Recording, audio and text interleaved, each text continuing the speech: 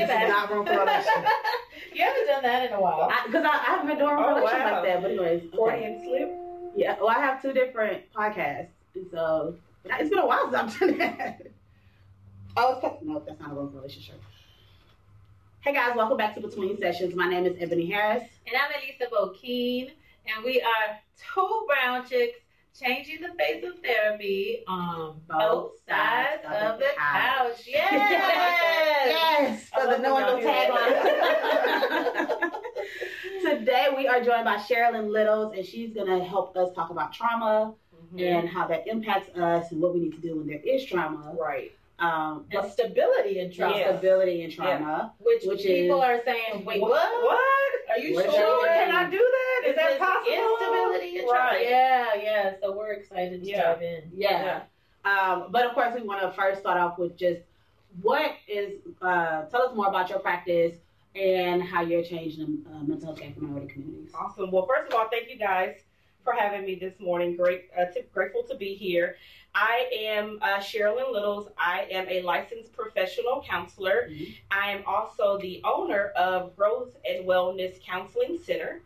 And so, yes, the new. Right, I just recently started that, so excited. You've been in agency work for about 3 to 4 years now. Okay. Right. And so before that, I did higher ed and college counseling and all of that. So now I'm transitioning into entrepreneurship. Yes, welcome to the dark side. The ups and downs, the roller coaster. Right. We're here to hold you as needed. Thank you. The reason why I wanted to start my own private practice is to really connect with my clients on my terms. And so that my clients have that safe place where they can go live in their truth and heal from various different things that they've been through, especially within the minority community. Because we have, I think, of course, there's the stigma, like you guys always talk about, of mental health. You don't have to be crazy to go to counseling. You don't have to be in crisis. Right, you don't have to be in crisis. Diagnosed mental illness. Right. It does not mean you're crazy. Right. You go to see a therapist. Right. And I have a lot of clients, especially minorities, that deal with depression, anxiety, but they don't see how it's related to childhood trauma that they've never dealt with. Right. And currently they're being triggered by something. And so you got to identify, well, what is it?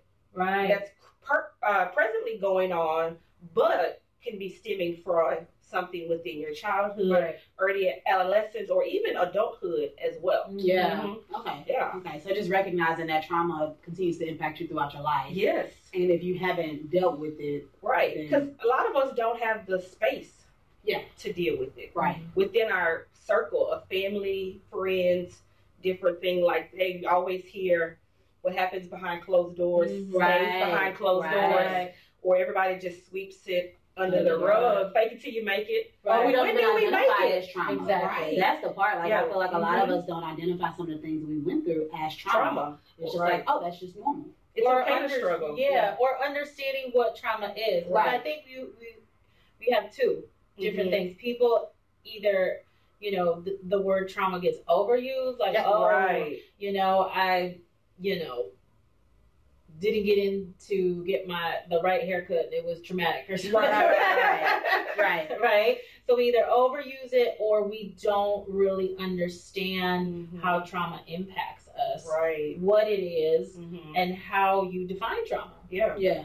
So I always tell my clients, trauma is anything that disrupts or changes your emotional state, your physical state, your behavior. It can be, and every person's situation is different because of how they were raised, different things like that. So one thing that could be traumatic for me may not be necessarily traumatic for the other person. Right. So even like you said, identifying were these particular events or situations in your life traumatic for you? Did they change the flow of how your day-to-day life went?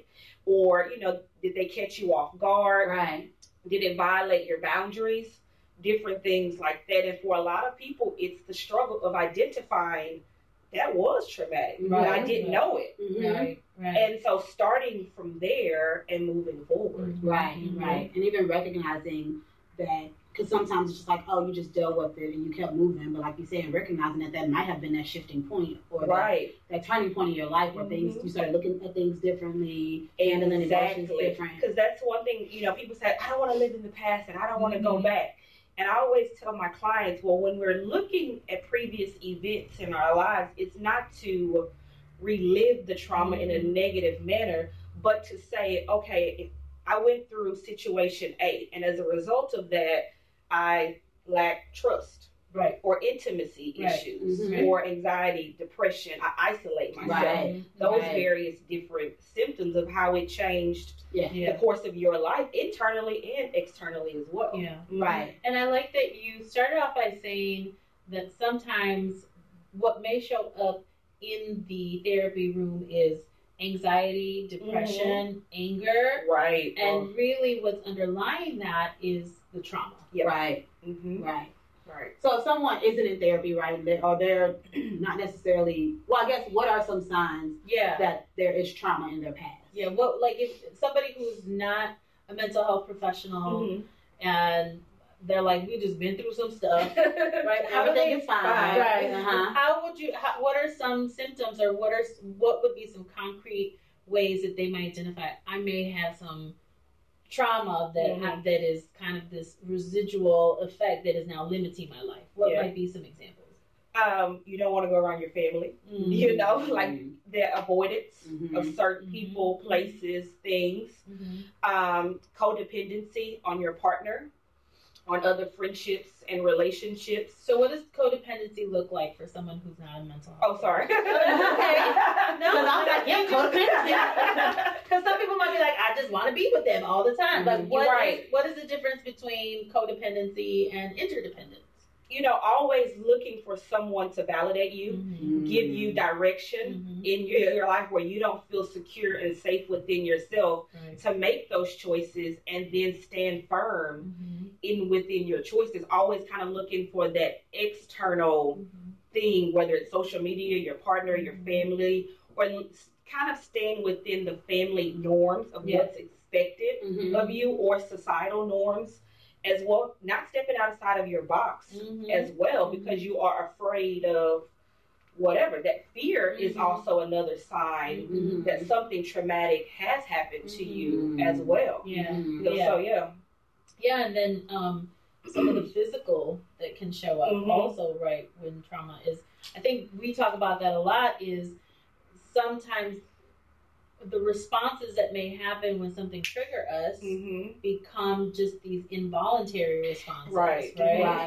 So how our body shuts down even during trauma. And even some simple things, like I have some clients that they can't go to the grocery store.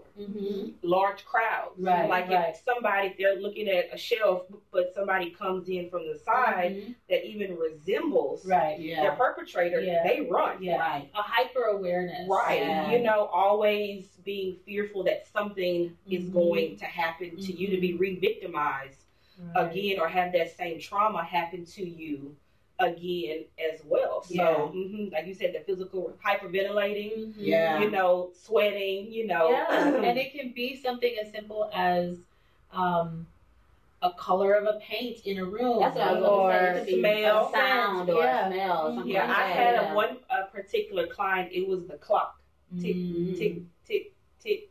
Because it brought her back to a moment where there was a sexual assault. That was very traumatic for her. So it's back to identifying what the trauma is, your individual triggers as well. And it's always so interesting to me, because I think that's where we miss it first, is in the physical, because we can be disembodied, but dismissive, or It takes me back to this. Well, grandma used to make this. So being so aware of these triggers, I think, is so important. And even those small, subtle things. A lot of people hold their trauma like up here in their stomach. So I always just tell my clients, when you feel the anxiety rising, where do you feel it in your body? And they're like, what?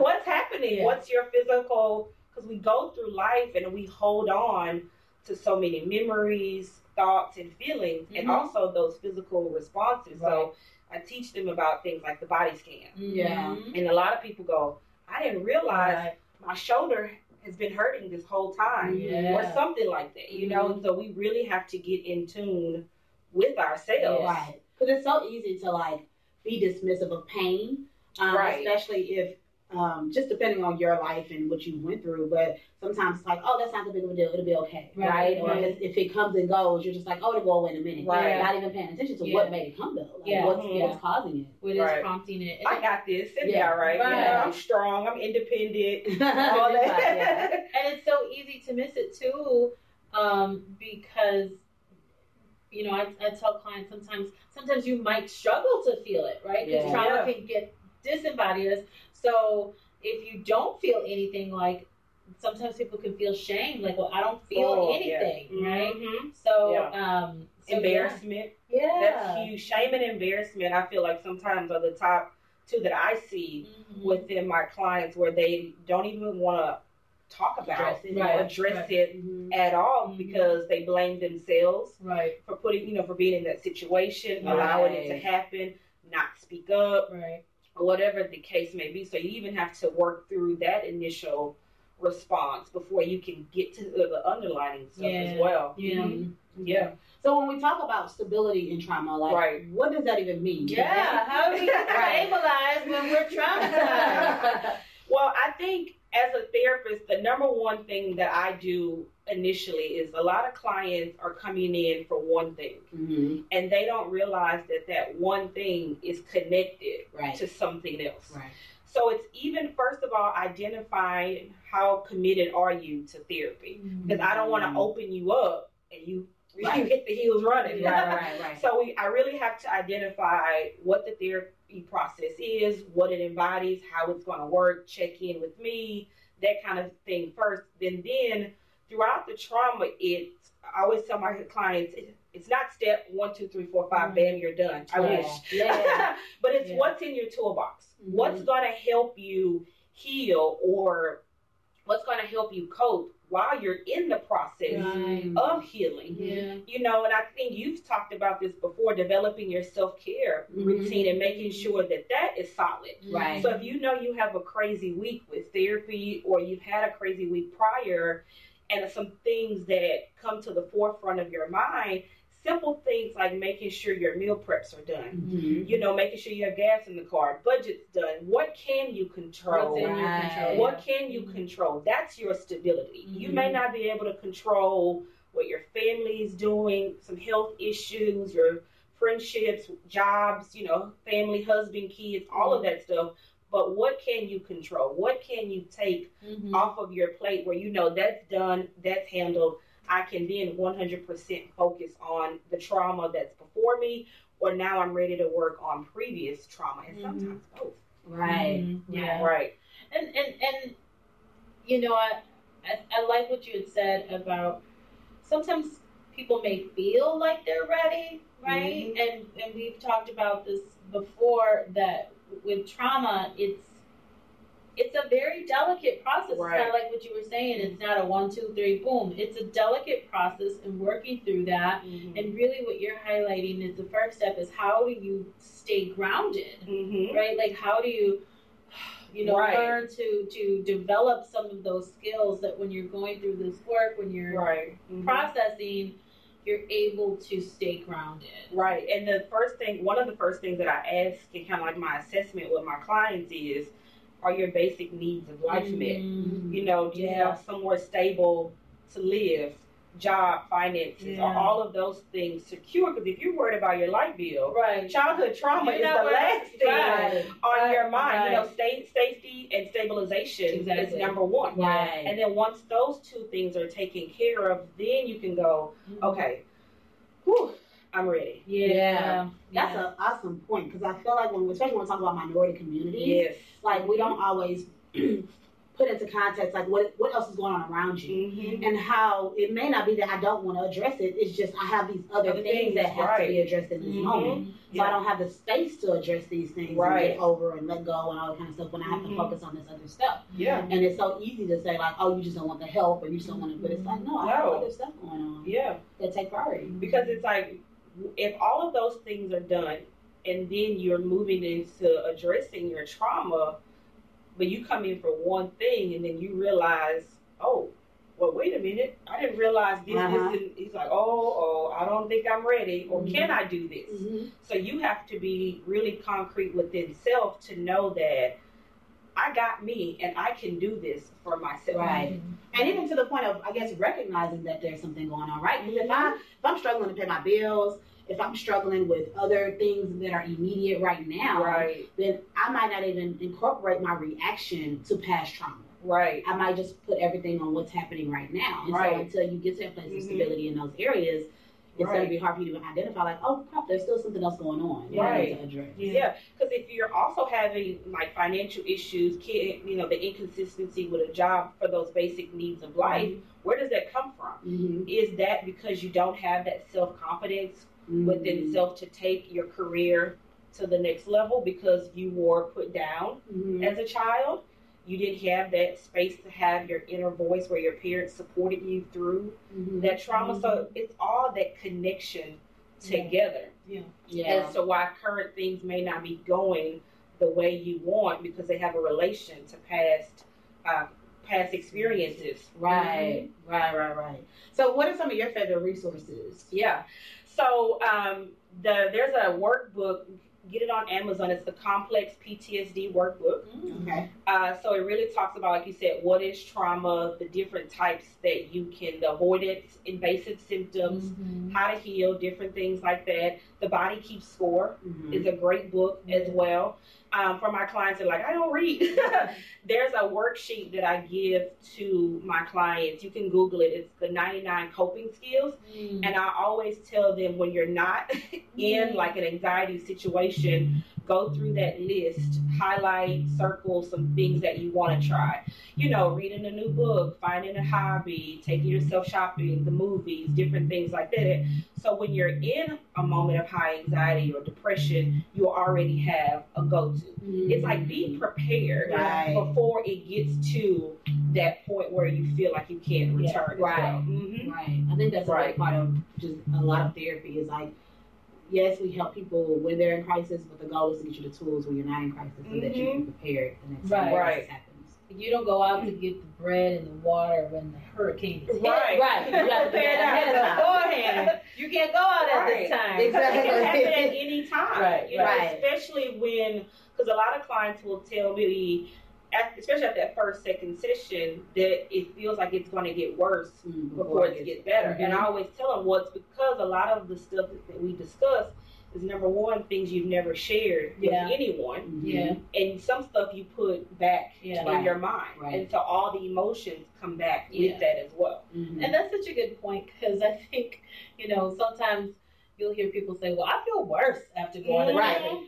Well, you feeling the stuff that you wasn't trying to feel before, right? Exactly. And I've said it before, the healing process is what we're often thinking about is the healed version of ourselves. We're not thinking about the us in the process to get there, right? And that's why you have skilled clinicians like yourself who are prepared to be that anchor, to be that support until you're able to be that fully for yourself. And I like what you said is that heal version, because I always ask my clients or have them define what does healing look like for you, because that's different for everybody. So you could be healed and don't even really know it. So to speak, right? So I had one client was like, huh? Like, you want me to what?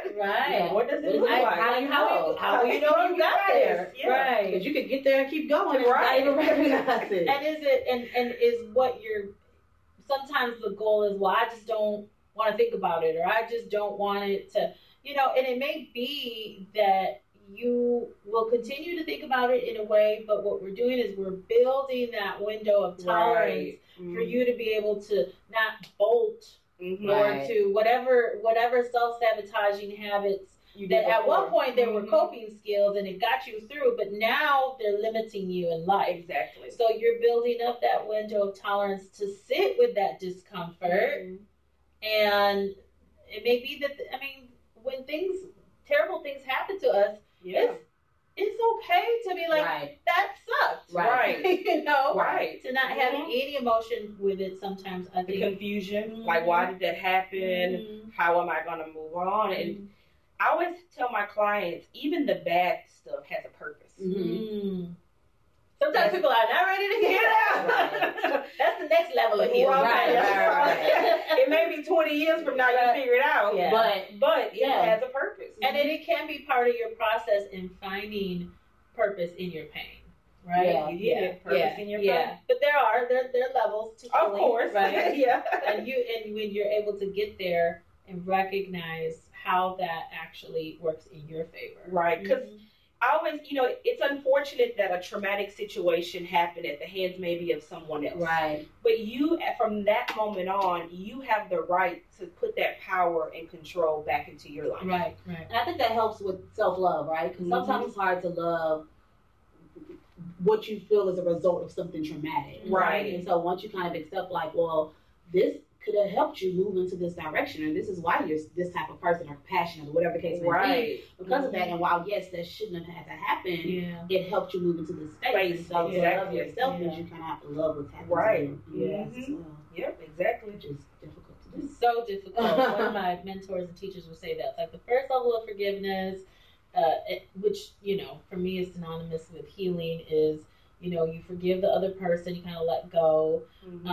And then, the next level is where you're able to kind of thank that happened for you. And so, that's that next level. That's that enlightenment stuff. Because I'm not thankful right now. Right. No. But I do think that, there are people that I've where it's not, they're not happy that it happened to them, but they've been able to say, wow, because, like you said, because that happened, I'm now this person. I'm not. That's given me a different level of compassion for others, and so those are goals. Yes, right. Next level. That's next level goals. Yeah, right. Let's work on just letting it go. Let it go. Let's forgive first, and then we can work on the brighter side of it. Yeah, helpful. Which is possible. It is possible. It's possible. It is. It's possible. With a lot of work. Right. Lots of work. Yeah. In therapy and outside of therapy. So many paths to healing. Yes. So why do you think therapy is dope?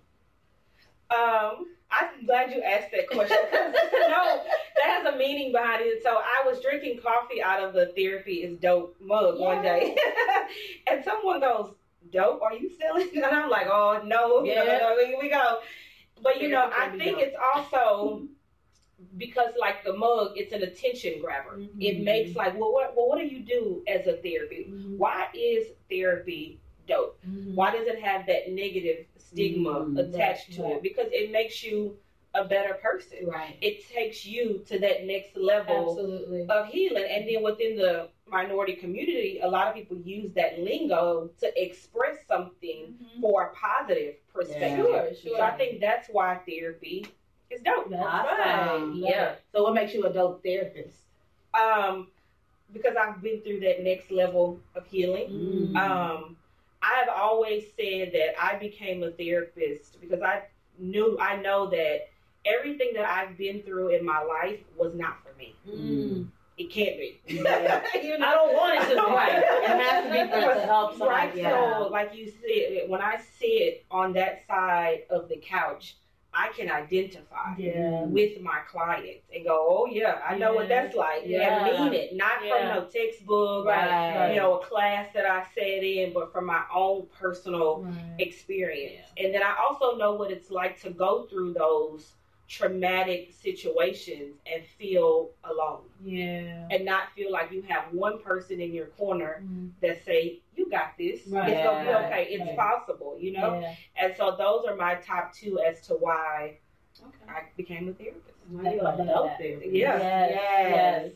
Own it. Own it. Dope therapist. You are a dope therapist. Thank you so much for being here and for your continued support, because you're another one of the day people. one. She been day one. You were sitting in Ogun with me and Jane. Jane invited me. I was like, "Well, welcome." From the beginning. Let everyone know how they follow you and keep in touch with you. Okay, so right now I'm just starting. Yeah. So you can find me, of course, on the Melanin Mental Health Directory. And then also, of course, like Good Therapy, Psychology Today as well, and contact me. Because I'm in the Woodlands. Oh, yeah, sorry. The Instagram is Growth and Wellness CC. So you can follow me. Ampersand? No, you can't do Nothing. ampersand. Yeah.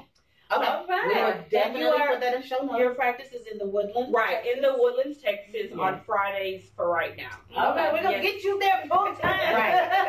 Thank you guys so much. I appreciate it. Thank you. We appreciate you. Thanks for watching, everyone. Thank you for watching. All my family and friends. Hey, family friends. Supporting Sherilyn. Make sure that you follow Melanin and Mental Health across social media at Melanin and Mental Health, Melanin Health on Twitter. Go to melaninandmentalhealth.com to find a dope therapist like Sherilyn. And your therapy is dope mug. And get your therapy is dope mug and shirt. And the new shirts we just put up, which is like boundaries is self-care. And I'm Afro, I'm Latinx, and I exist. So make sure y'all go check out our merchandise. We're adding new merchandise every week. And I think that's it. Yay! Thank you. Bye.